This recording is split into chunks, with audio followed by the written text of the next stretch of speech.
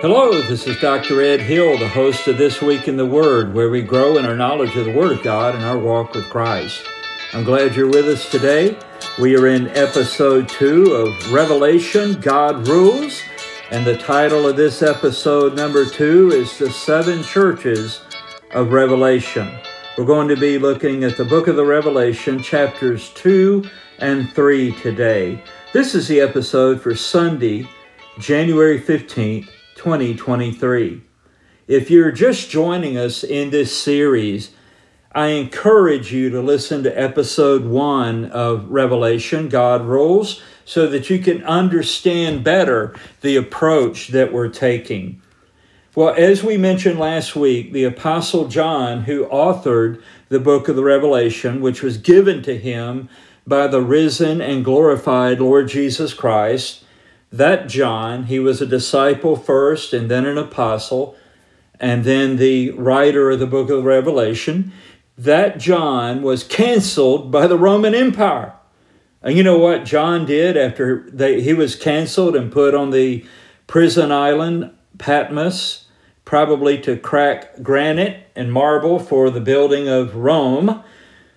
John canceled Rome through the book of the Revelation. Be careful who you lock up. A book may come from it. For example, when Martin Luther King was locked up in Birmingham, from that experience came a letter from a Birmingham jail. When John Bunyan, a preacher of Jesus Christ, was locked up several hundred years ago, from that experience came the classic Pilgrim's Progress. If you haven't read it, you need to read it.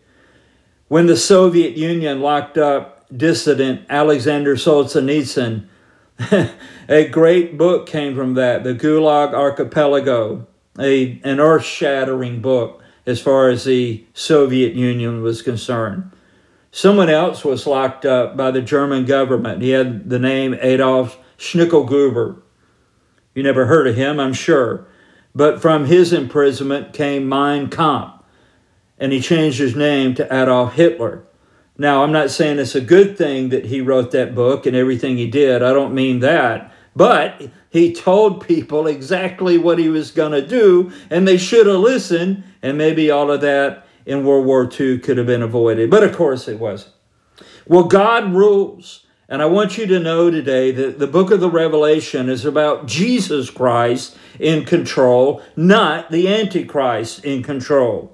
The Antichrist is a player in the book of the Revelation. Jesus Christ is the king. Now, it's also about God in control, not government in control. You see, we have, as Christians, a God who wept, who bled, and who died, and who rose again. Our God rules. I want to give you some authors and books that may help you in your study of the book of the Revelation. The first one is by the legendary author John Phillips. It's entitled Exploring Revelation. John Phillips is a great man of God. I had the privilege of meeting with him a few times in his ministry at our church. And I even visited his home with another pastor, and we saw his library. Another great writer that explains things in very, very easy to understand terms is Tim LaHaye. And he has a book, I think it's entitled Revelation Explained, and I can't remember the whole title, but it's his expository book on the book of the Revelation. I think we're going to mention it again in a moment. Anything written by Dr. John Walvoord, the past president of Dallas Theological Seminary, is worth reading, especially his exposition of the book of the Revelation. The Bible study, inductive Bible study series by Irving Jensen under Moody Press, his study of the book of Revelation is great. Kay Arthur of Precept Ministries. If you've never done a precept study where you break down a book of the Bible down to verse by verse, but more than that, word by word, try the precept study for the book of the Revelation. Precept Ministries is where you can get that. Of course, anything written by John MacArthur is great, and you can read his exposition of the book of the Revelation. For something I'm going to mention here in just a few moments regarding the presence of demons in the world, E.W. Bullinger, this is an ancient book, E.W. Bullinger, Earth's Earliest Ages, that's a great one, and how we war against demons who are warring on the saints. There's a book entitled War on the Saints by the author Jesse Penn Lewis, Penn-Lewis, one of those English names. And it explains how demonic forces opposed the Welsh revival at the turn of the 20th century. You can read about that. Very great insight there. So here's what we learned. The main thing, we learned a lot of great things in episode 1, but here's one of them. The churches that we're going to see today, the 7 churches, and the church at large. They're his churches. They're Jesus's churches. He owns these churches we're going to see. He owns the church. He owns them. The Pope doesn't run the church. No ecclesiastical body or denomination runs the church. Jesus Christ runs the church. In Matthew 16, verse 18, Jesus says, "And I say also unto thee that thou art Peter, and upon this rock I will build my church, and the gates of hell shall not prevail against it." As we read about these 7 churches in Revelation 2 and 3, I want you to try to keep this 3-part application in mind. Every one of the 7 churches we're going to see were local, real congregations, actual churches meeting together each week to celebrate their risen Lord Jesus Christ. They were real churches, and the message directed to them was for them as a real local church. They were 7 churches in the western part of Turkey, kind of a loop, a circular pattern, so to speak, and it was a postal route of the Roman Empire. But they were actual real churches. But also, and I'm going to explain this as we go along, they offer a prophetic view of the progress of church history that was yet future to the time that the Apostle John wrote the book of the Revelation. Most of it was still future to him. And so it predicts the flow of church history leading to the rapture of the church, the tribulation period, that 70th week of Daniel, when Israel is front and center stage, and God deals with Israel again to ultimately fulfill all of his promises to Israel that he promised to them. And then the triumphant return of the Lord Jesus Christ to take over the earth and what we commonly call the second coming, and his millennial rule over his kingdom on the earth from Jerusalem. Yep. We're going to see that, and I'll show you that. And when I show you, you never won't be able to see it again.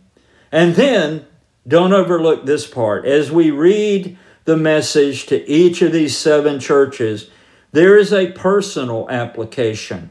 You may feel the Lord zeroing in on you by something he says to each one of these churches, and you should pay attention to that. So it's local, historical, and personal. Now, in my studies, I had so many great things to read and study. I was so excited. But I'm going to quote several of these, and I'm giving them credit, so I'm not saying that I said these things. But I'm quoting them, and you can go check it out. You can see for yourself these things online. What I'm about to read came from South African Bible believers, the 7 periods of church history. And this is so spot on, I just had to quote it. South African Bible believers, the 7 periods of church history. These Bible scholars also discovered that the name of each church or assembly, Ephesus, Philadelphia, etc., is very significant, and that the sequence of the names and conditions cannot be rearranged. That certain names and events are either symbolic or require a future fulfillment not experienced by the assembly mentioned. For example, tribulation 10 days, and we'll see that in a minute, refers to a long period of persecution, but limited in duration and intensity. Thyatira's Jezebel is cast into a future great tribulation, and Philadelphia is to be preserved from this time of trouble. Although both, listen to this is a key concept, although both Thyatira and Philadelphia churches have completely disappeared. And yet what was said to them will be fulfilled. So it can't just be local, because those local churches have been out of existence for centuries. The watersheds dividing church history into 7 divinely ordained periods are, and here they are. Number 1, Pentecost. That is when the church was born, when God came to indwell his people by his Spirit. Number 2, the death of the last apostle, that would be John. Number 3, Constantine's conversion, and that's under the idea of, Rome as an empire. If you can't beat them, they tried to persecute Christianity out of existence. If you can't beat them, join them. So the government got all inside the church and corrupted the church. If you can't control them, then corrupt them. Number 4, the ascendancy of Roman Catholicism. This may be a shock and may upset some of you who are Roman Catholics, or you have great affinity for those who are. Roman Catholicism did not exist until the 300 or 400s, something like that. It was not the original church. It wasn't. It just wasn't historically. That's a fact. Here's number 5, the Reformation. Number 6, the full restoration of New Testament truths and missionary enterprise. We'll see that in the Philadelphia church. And number 7, this will be the Laodicean church, rejection of the Lord Jesus and his word. Now, doctrinally, Matthew 13 reveals the following pattern, and you kind of see this same pattern. Number 1, the sower and the seed. Number 2, the wheat and tares. That's false doctrine being introduced into the church. Number 3, the mustard seed. That is unnatural growth and worldliness. Number 4, the leaven. That's a departure from the truth because error takes over. Number 5, the hidden treasure. Discoveries of scriptural truths. Number 6, pearl of great price, the Lord's name and word acknowledged. That was in the Philadelphian age of the church. And number 7, the dragnet, separating the true from the false. We approach, I'm still quoting now, we approach church history from the standpoint of the progress of the faith. The faith, that's a thing, an article like the true doctrine of the Christian church. The faith is that body of truth embodied in the Bible, especially the New Testament, delivered by the Lord Jesus Christ through his apostles once unto the saints. according to Jude, verse 3. Paul especially exhorts all the saints to, quote, keep the faith and stand fast in the faith. Continue in the faith. Notice the definite article, the, before the word faith. It's not talking about, keep hoping and believing. It's talking about a set body of doctrine, and not to depart from it or to deny it. The Lord Jesus said of the end of church history, when the Son of Man cometh, shall he find the faith upon the earth? That's in Luke 18:8. And again, in the Greek, the definite article the is before the word faith. So he's obviously talking about the pure faith, the set body of doctrine that he gave to the church through the apostles in the New Testament, and of course the entire Bible through the prophets.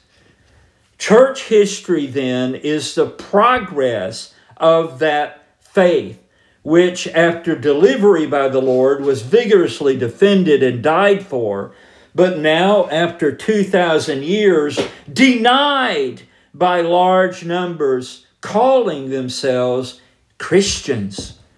Here's the 7 periods of church history. Number 1, the apostolic period from Pentecost to about AD 100, where the faith is defined. Number 2, Roman persecution period, AD 100 to 313, where the faith is defended. Number 3, Old Catholic period, AD 313 to 590, where the faith is disputed. Number 4, Roman Catholic period, AD 590 to 1517, that's when the Reformation occurred, where the faith is defiled.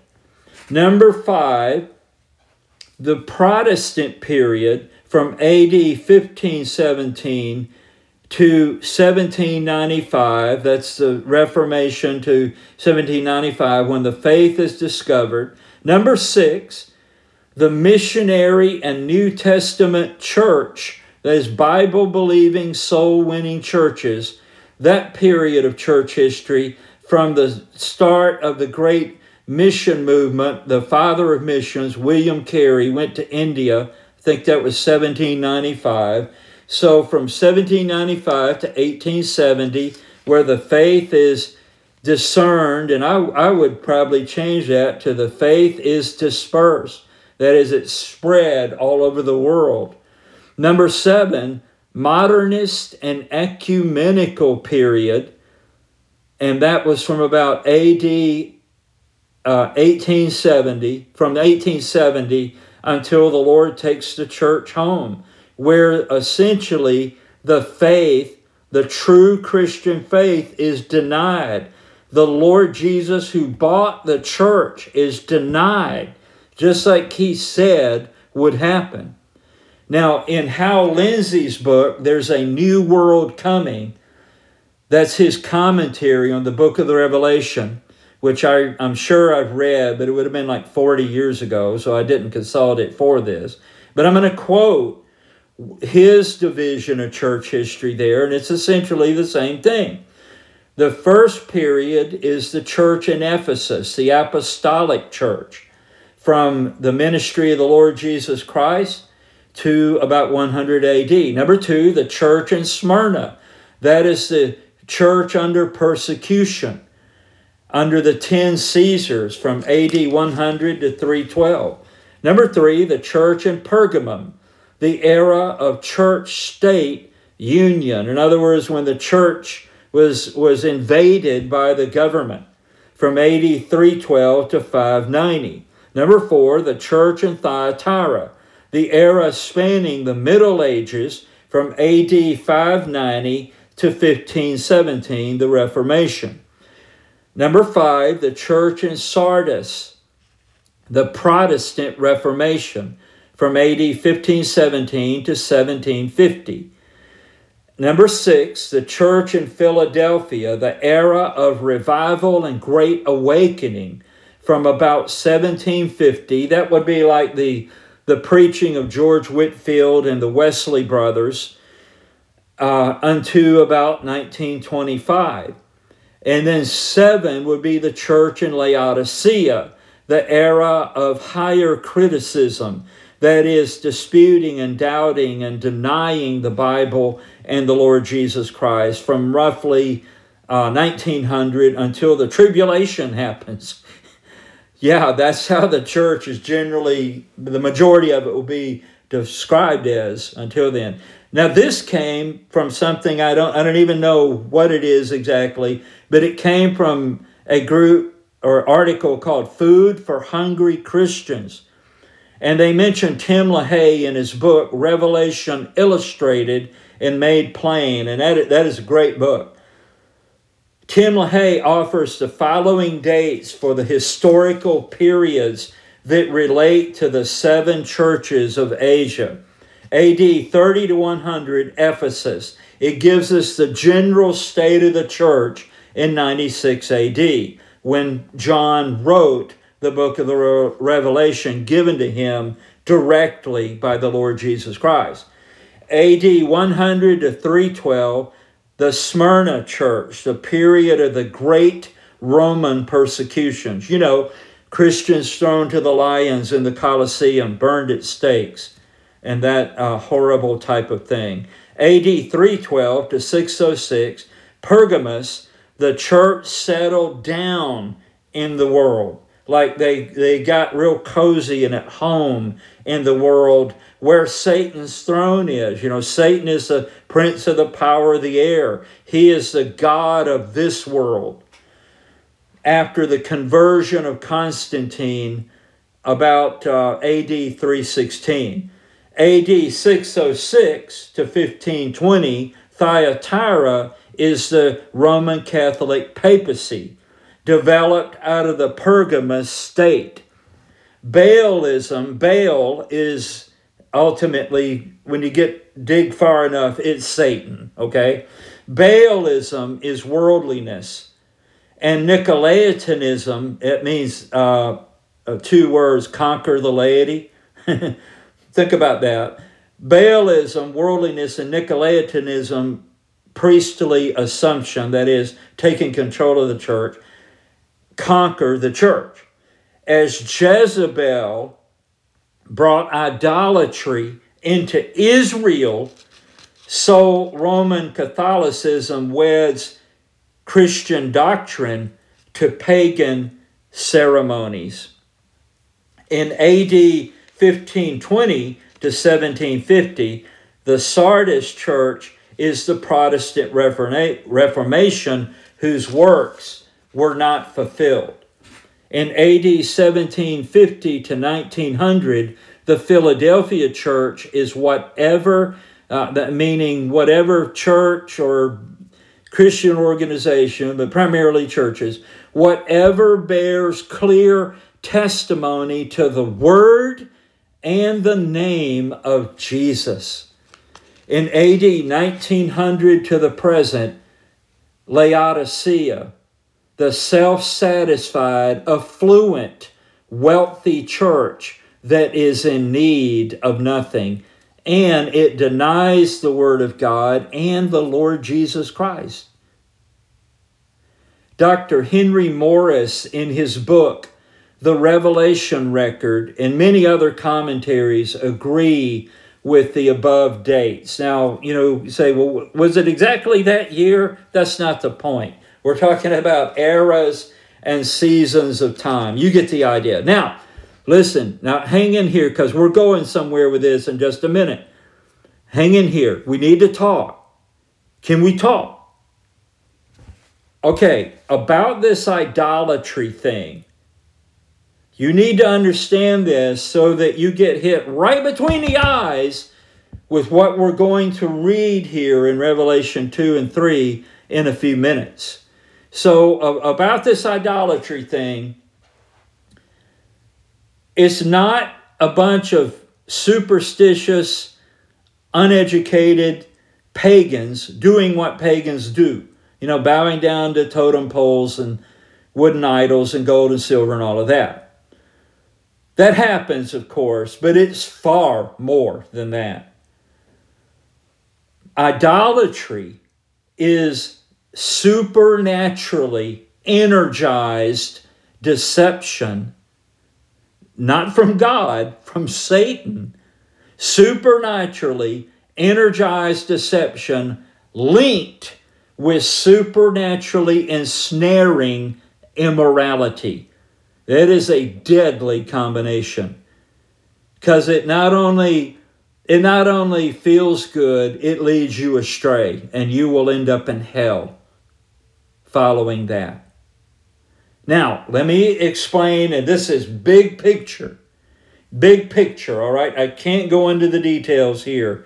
I've done it in many other places on This Week in the Word, and you can go look them up. When I post this episode, there will be 219 free episodes that you can listen to. Listen to one a day, and within a year, you'll be all caught up.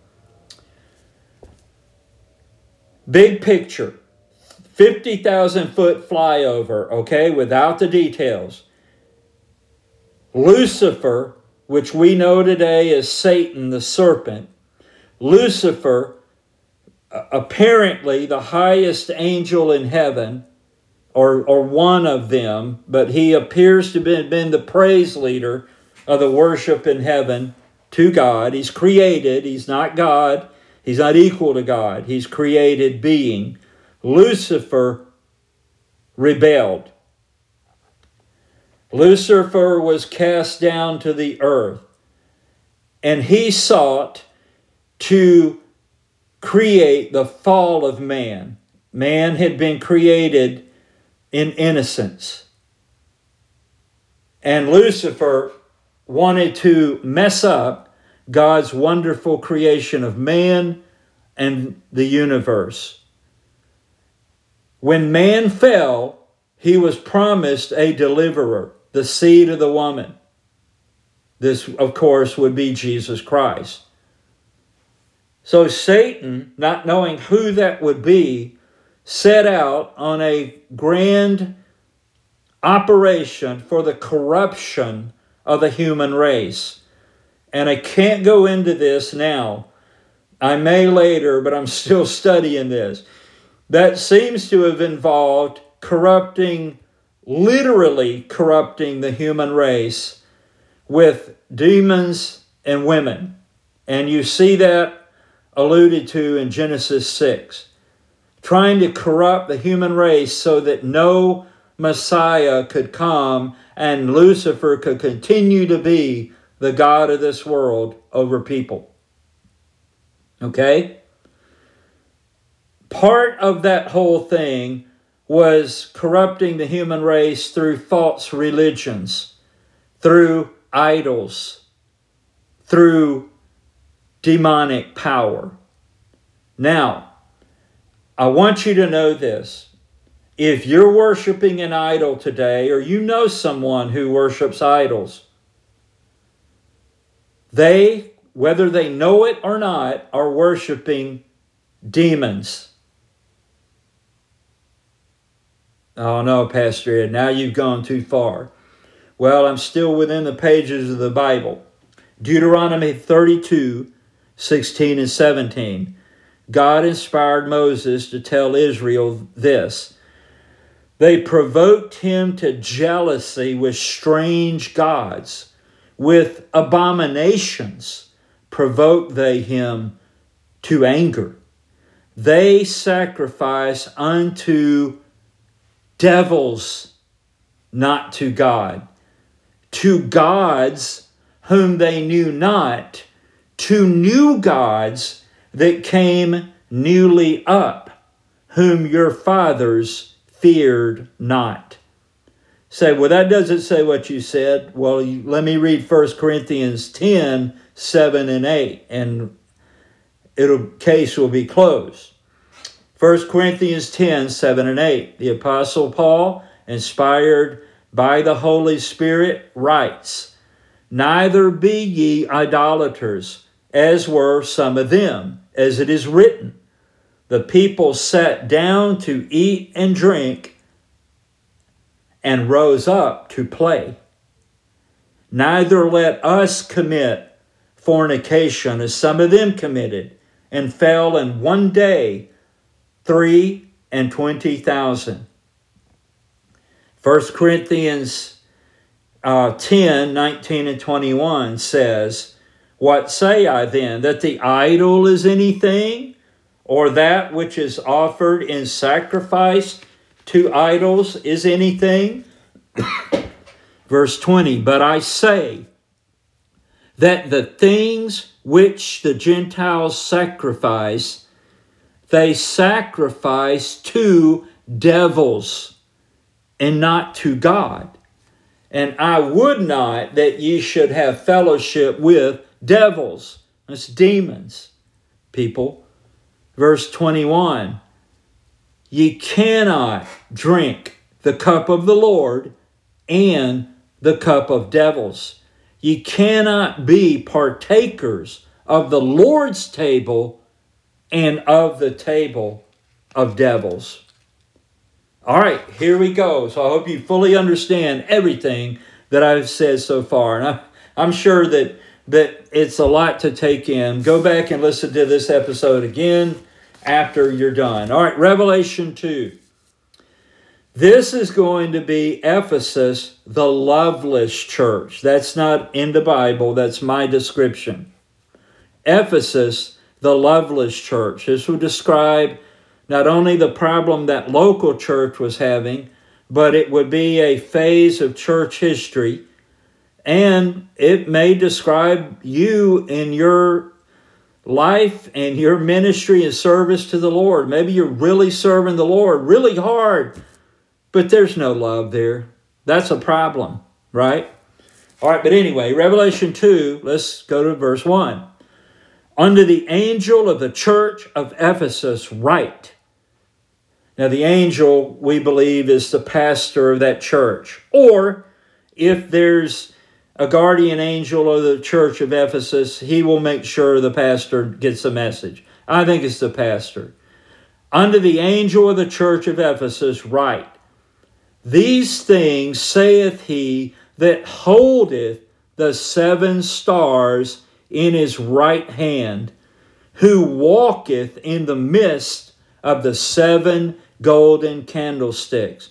So he holds these pastors in his hand, and he's right there in the middle of those churches. We saw that in Revelation 1. Go back and listen to episode 1. Verse 2. I know thy works, and thy labor, and thy patience, and how thou canst not bear them which are evil. And thou hast tried them which say they are apostles, and are not, and hast found them liars, and hast borne, and hast patience, and for my name's sake hast labored, and hast not fainted. Now let me stop right there. I've been a pastor of 3 different churches, and I'll be the pastor of a 4th one if I can get a church that the Lord says this about that church. This is great. Except we have verse 4. Nevertheless, I have somewhat against thee, because thou hast left thy first love. One of the commentators I read pointed out that it doesn't say they lost their first love. They just turned their back and walked out on the Lord Jesus Christ. But Pastor Ed, they're doing all these great things. If we're not careful in ministry, we can do all the right things, but our heart's just not in it. And the Lord doesn't like that. That's very disrespectful and unloving toward our Lord Jesus Christ. Verse 5. Remember, therefore, from whence thou art fallen, and repent, and do the first works, or else I will come unto thee quickly, and will remove thy candlestick out of his place, except thou repent. It's like he's saying, if you don't get back to doing these things that are right from a heart of love and moment by moment communion with me, then I'm going to put your church out of business. Have you ever wondered why churches just seem to do well for a while and then they just go out of business? They may even have the doors open, but it's like nothing's happening there. Have you ever wondered about that? This may be our answer.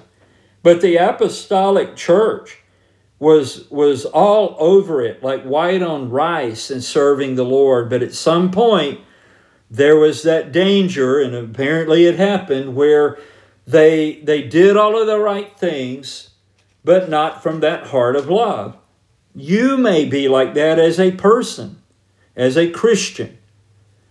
Now he does have another word of commendation in verse 6. But this thou hast, that thou hatest the deeds of the Nicolaitans, which I also hate. That's that idea. There's two or three ideas of what this means. But the word itself means conquer the laity. So it may be where there was trying to be set up some great, denominational hierarchy or religious system that made the preachers and pastors, like elevated above the people. And I don't know, whatever it wasn't good. All right. And Jesus hates it, and they hated it too. Well, Pastor, I didn't know Christians were supposed to hate anything. Well, here's one thing. You need to read the Bible more. All right. Now, verse 7. He that hath an ear. Now, by the way, let me point this out. When you read these messages to the pastors at the church that's named, let's just say that pastor says, well, I'm not going to hear it. Or the church at large doesn't do it. That doesn't keep you from doing it, right? You can personally respond to the Lord Jesus Christ. Verse 7. How do I know that? Because it says he, not the entire church. Maybe you're the only one who hears him. Great. God honors that. Verse 7. He that hath an ear, let him hear what the Spirit saith unto the churches. To him that overcometh will I give to eat of the tree of life, which is in the midst of the paradise of God. That is, in the midst of the garden of God. What a promise.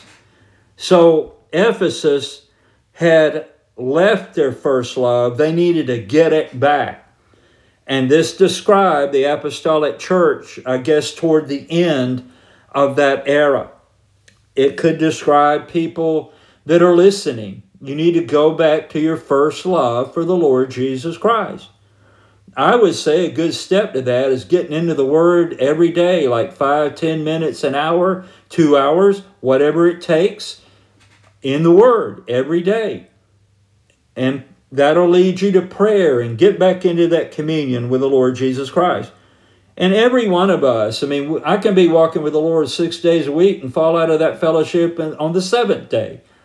We all need to keep ourselves close to the Lord. So that's Ephesus, the loveless church. Here's Smyrna, the suffering church. Smyrna is where modern day Izmir, Turkey, is located. Now, there's no reproof for them, and you're going to see why. He doesn't find any fault with this church. This is the church, by the way, that is you could call the persecuted church. Verse 8, and unto the angel of the church in Smyrna. And by the way, Smyrna is from the word myrrh. And the fragrance of myrrh is only released when it's crushed.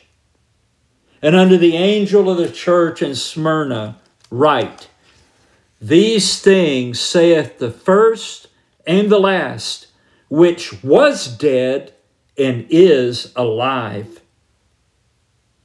I know thy works and tribulation and poverty. The word for poverty here means they were abjectly poor. even possibly looking for daily food. I know thy works and tribulation and poverty, but thou art rich. And I know the blasphemy of them which say they are Jews and are not, but are the synagogue of Satan. There was a large Jewish community in Smyrna, and they took especial delight, that particular synagogue, in persecuting Christians. I know thy works and tribulation and poverty, but thou art rich. And I know the blasphemy of them which say they are Jews and are not, but are the synagogue of Satan. Fear none of those things which thou shalt suffer.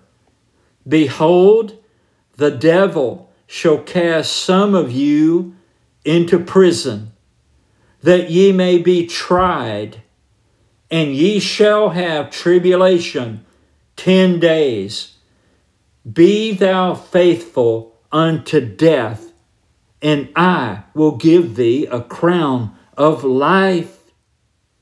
He that hath an ear, let him hear what the Spirit saith unto the churches. He that overcometh shall not be hurt of the second death. The second death, of course, is hell.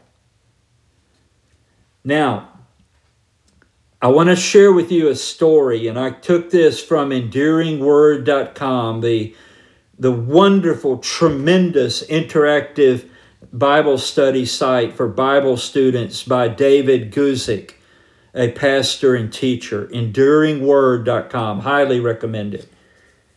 He wrote this. Now we're talking about one of the martyrs in Smyrna. It's a true story. The year after Polycarp returned from Rome, and he was the leader of the church in Smyrna. The year after, and by the way, one more thing, he was a direct disciple of the Apostle John. The Apostle John grounded Polycarp as a new Christian in the faith. The year after Polycarp returned from Rome, a great persecution came upon the Christians of Smyrna. His congregation urged him to leave the city until the threat blew over. So, believing that God wanted him to be around a few more years, Polycarp left the city and hid out on a farm belonging to some Christian friends. One day on the farm, as he prayed in his room, Polycarp had a vision of his pillow engulfed in flames. He knew what God said to him and calmly told his companions, I see that I must be burnt at the stake. Meanwhile, the chief of police issued a warrant for his arrest. They seized one of Polycarp's servants and tortured him until he told them where his master was.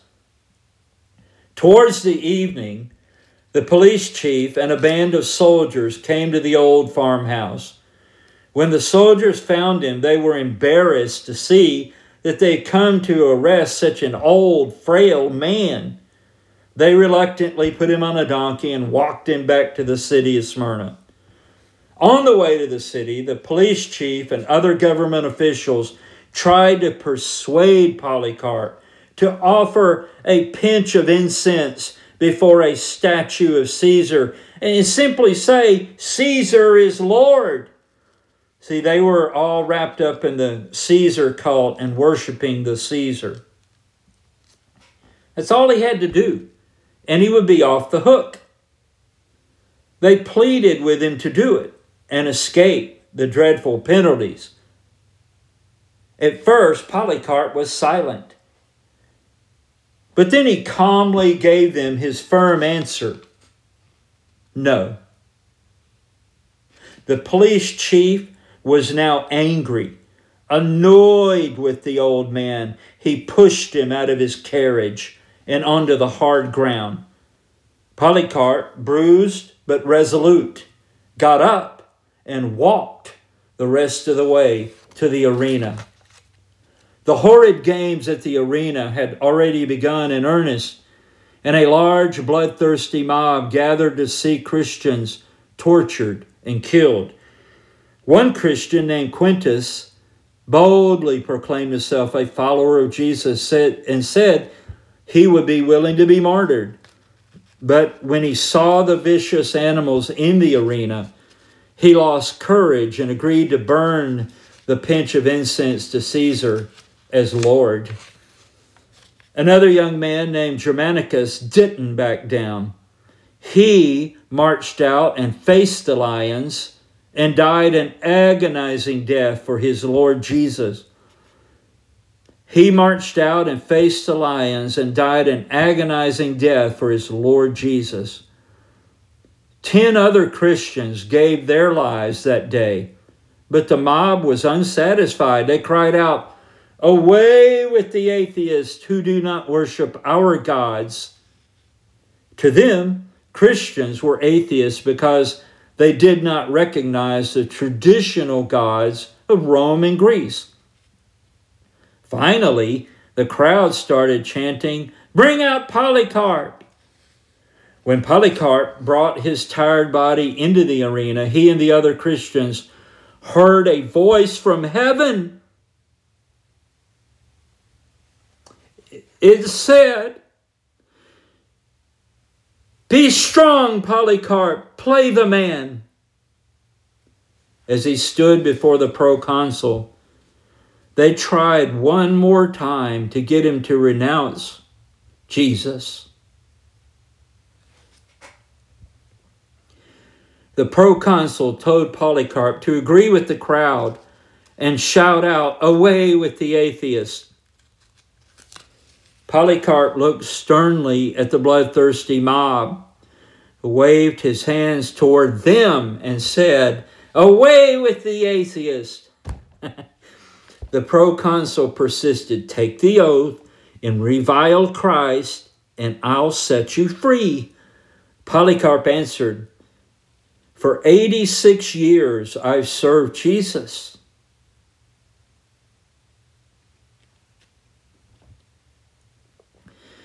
How dare I now revile my king? The proconsul finally gave up and announced to the crowd the crime of the accused. Polycarp has confessed that he is a Christian. The crowd shouted, "Let the lions loose," but the animals had already been put away. The crowd then demanded that Polycarp be burnt. The old man remembered the dream about the burning pillow and took courage in God. He said to his executioners, "It is well. I fear not the fire that burns for a season and after a while is quenched. Why do you delay? Come, do your will." They arranged a great pile of wood and set a pole in the middle. As they tied Polycarp to the pole, he prayed, "I thank you that you have graciously thought me worthy of this day and of this hour, that I may receive a portion in the number of the martyrs in the cup of your Christ." After he prayed and gave thanks to God, they set the wood ablaze. A great wall of flame shot up to the sky, but it never touched Polycarp. God set a hedge of protection between him and the fire. Seeing that he would not burn the executioner, in a furious rage, stabbed the old man with a long spear. Immediately, streams of blood gushed from his body and seemed to extinguish the fire. When this happened, witnesses said they saw a dove fly up from the smoke into heaven. At the very same moment, a church leader in Rome named Irenaeus said that he heard God say to him, "Polycarp is dead."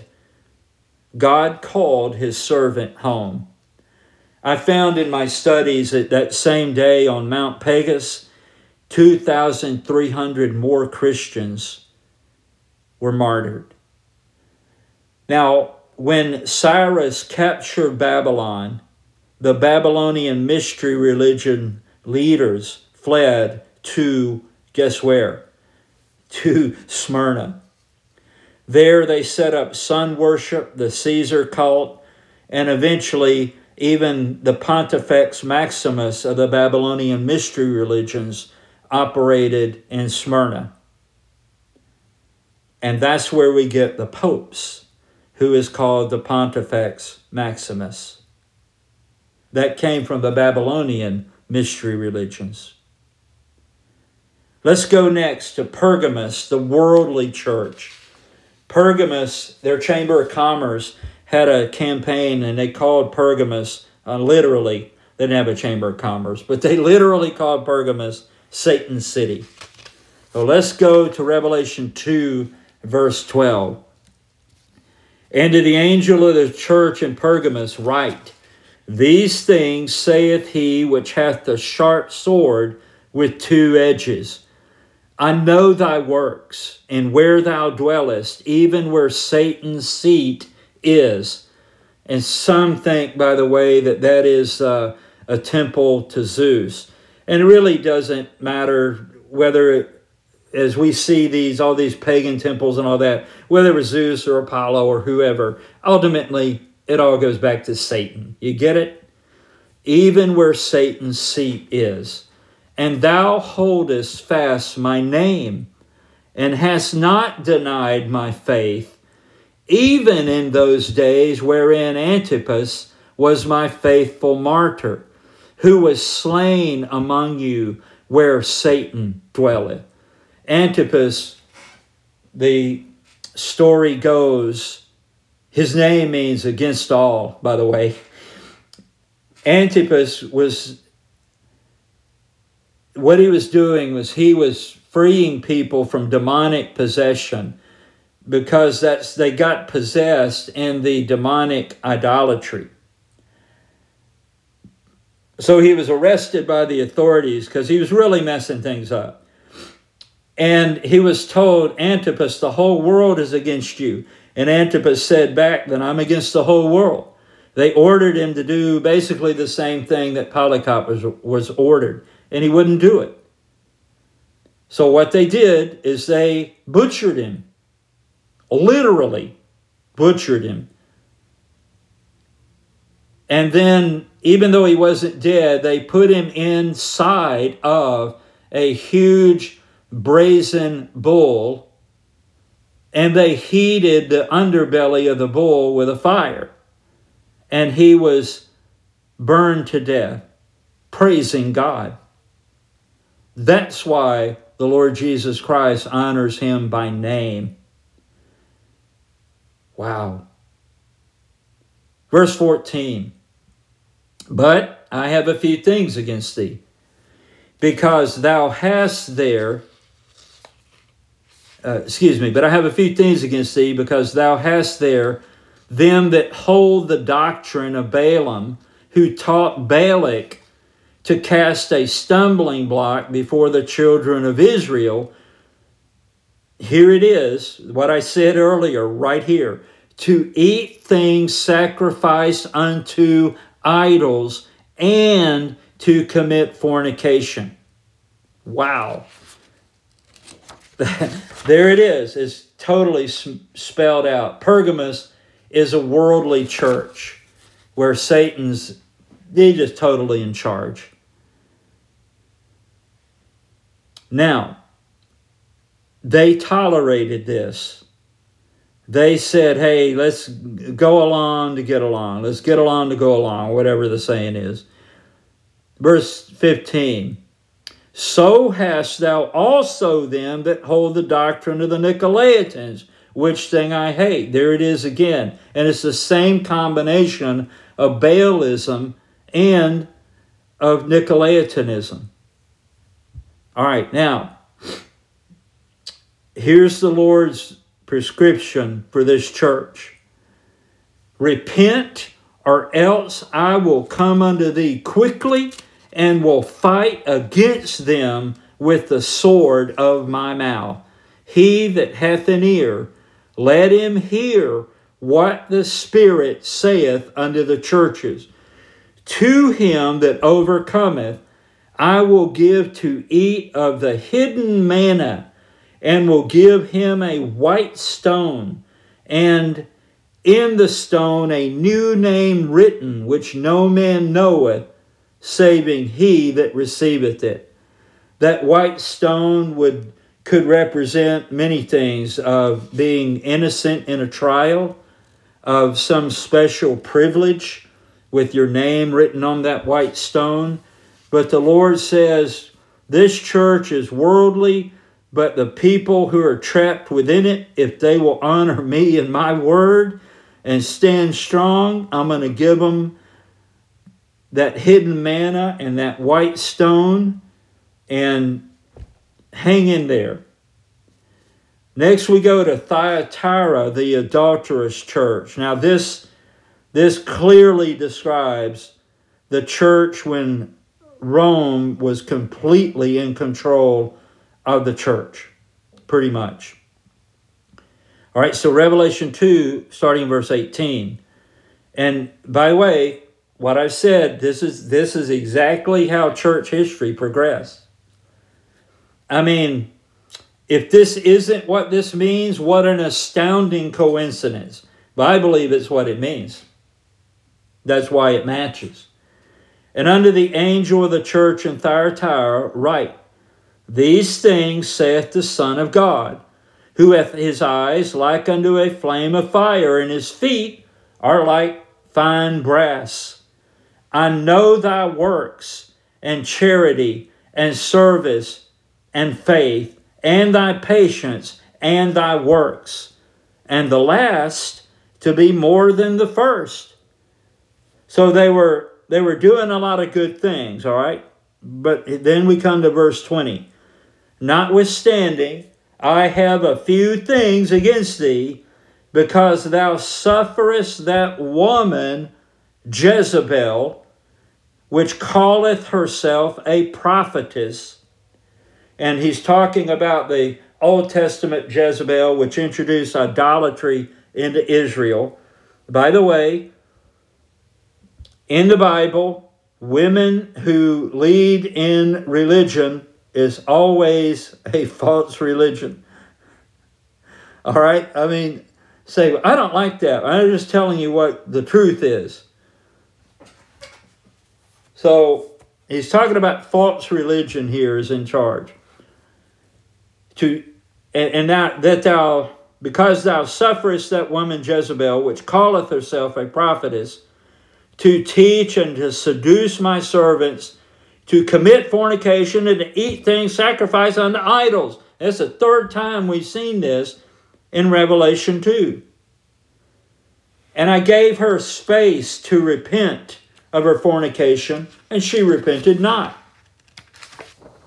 Behold, I will cast her into a bed, and them that commit adultery with her into great tribulation, except they repent of their deeds. And I will kill her children with death. Some commentators think this refers to the Black Plague, which decimated Europe during this same period of time. And I will kill her children with death, and all the churches shall know that I am he which searcheth the reins and hearts, and I will give unto every one of you according to your works. But unto you I say, and unto the rest in Thyatira, as many as have not this doctrine, and which have not known the depths of Satan as they speak, I will put upon you none other burden, but that which ye have already. Hold fast till I come. All right, now let's go into Revelation 3. This is Sardis, the dead church.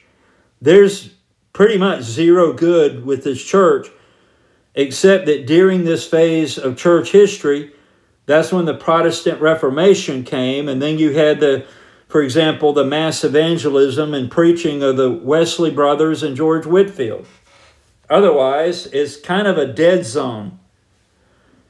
Revelation 3, verse 1, and unto the angel of the church in Sardis write, these things saith he that hath the 7 spirits of God, and the 7 stars, I know thy works, that thou hast a name, that thou livest and art dead.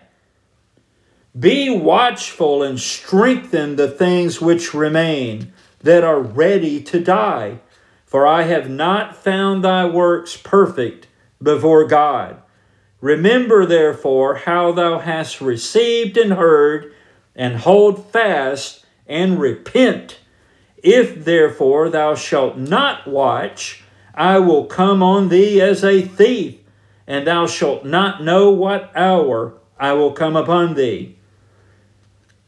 Now, I said there was zero good. Let me take that back, because in verse 4, there's actually a good thing mentioned right here. But overall, there wasn't much good. Let's say that. Thou hast a few names, even in Sardis, which have not defiled their garments, and they shall walk with me in white, for they are worthy.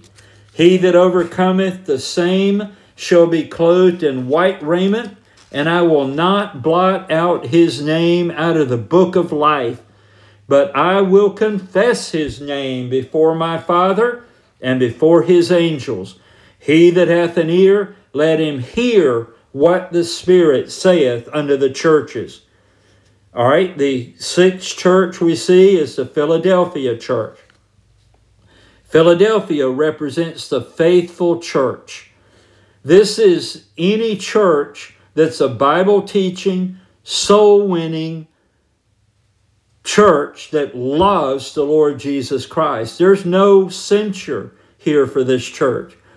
It is characterized by modern missions, Bible colleges, the Bible societies which printed and distributed Bibles all over the world, the Sunday school movement, mass evangelism, all the kind of stuff that modern culture hates. That's the church that loves the Lord Jesus Christ. So let's read in Revelation 3:7. And to the angel of the church in Philadelphia. Now I think that, by the way, we're still in, to some degree, where you still have Philadelphia churches right now. I hope you belong to one. But also we'll see that I think we're in the Laodicean church age. But there's still remnant churches which love the Lord's Word, love the Lord Jesus Christ, and try to lead people to faith in Him. And to the angel of the church in Philadelphia write, These things saith he that is holy, he that is true, and he that hath the key of David, he that openeth and no man shutteth, and shutteth and no man openeth. I know thy works. Behold, I have set before thee an open door, and no man can shut it. For thou hast a little strength, and hast kept my word, and hast not denied my name. Behold, I will make them of the synagogue of Satan, which say they are Jews, and are not, but do lie. Behold, I will make them to come and worship before thy feet, and to know that I have loved thee. Man, I can't wait on that day. Amen. Mainstream media. Verse 10. Because thou hast kept the word of my patience, I also will keep thee from the hour of temptation, which shall come upon all the world to try them that dwell upon the earth. So there's something coming upon the entire world that this church will not be there to be part of. It doesn't say they're kept in it, during it, through it, with it, anything like that. They're kept out of it. They will be removed from this world by the rapture of the church. Well, which denomination is that, Brother Ed? We're not talking about denominations. We're talking about whether or not your church honors the Word of God. I mean, really and truly, not explains it away.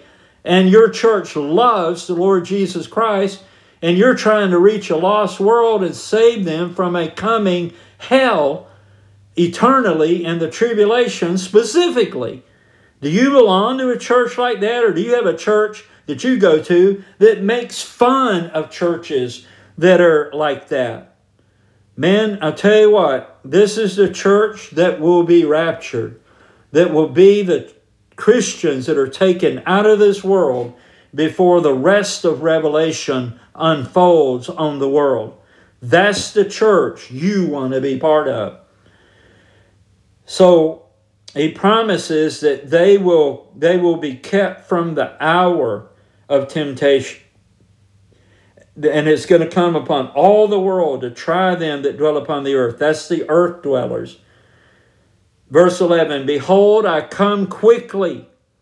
Hold that fast which thou hast, that no man take thy crown. Do you know that Christians who are like this and churches who are like this today are literally being made fun of by other churches? Did you know that? Even persecuted to some degree. Man, hang fast. Hold on to Jesus and His Word.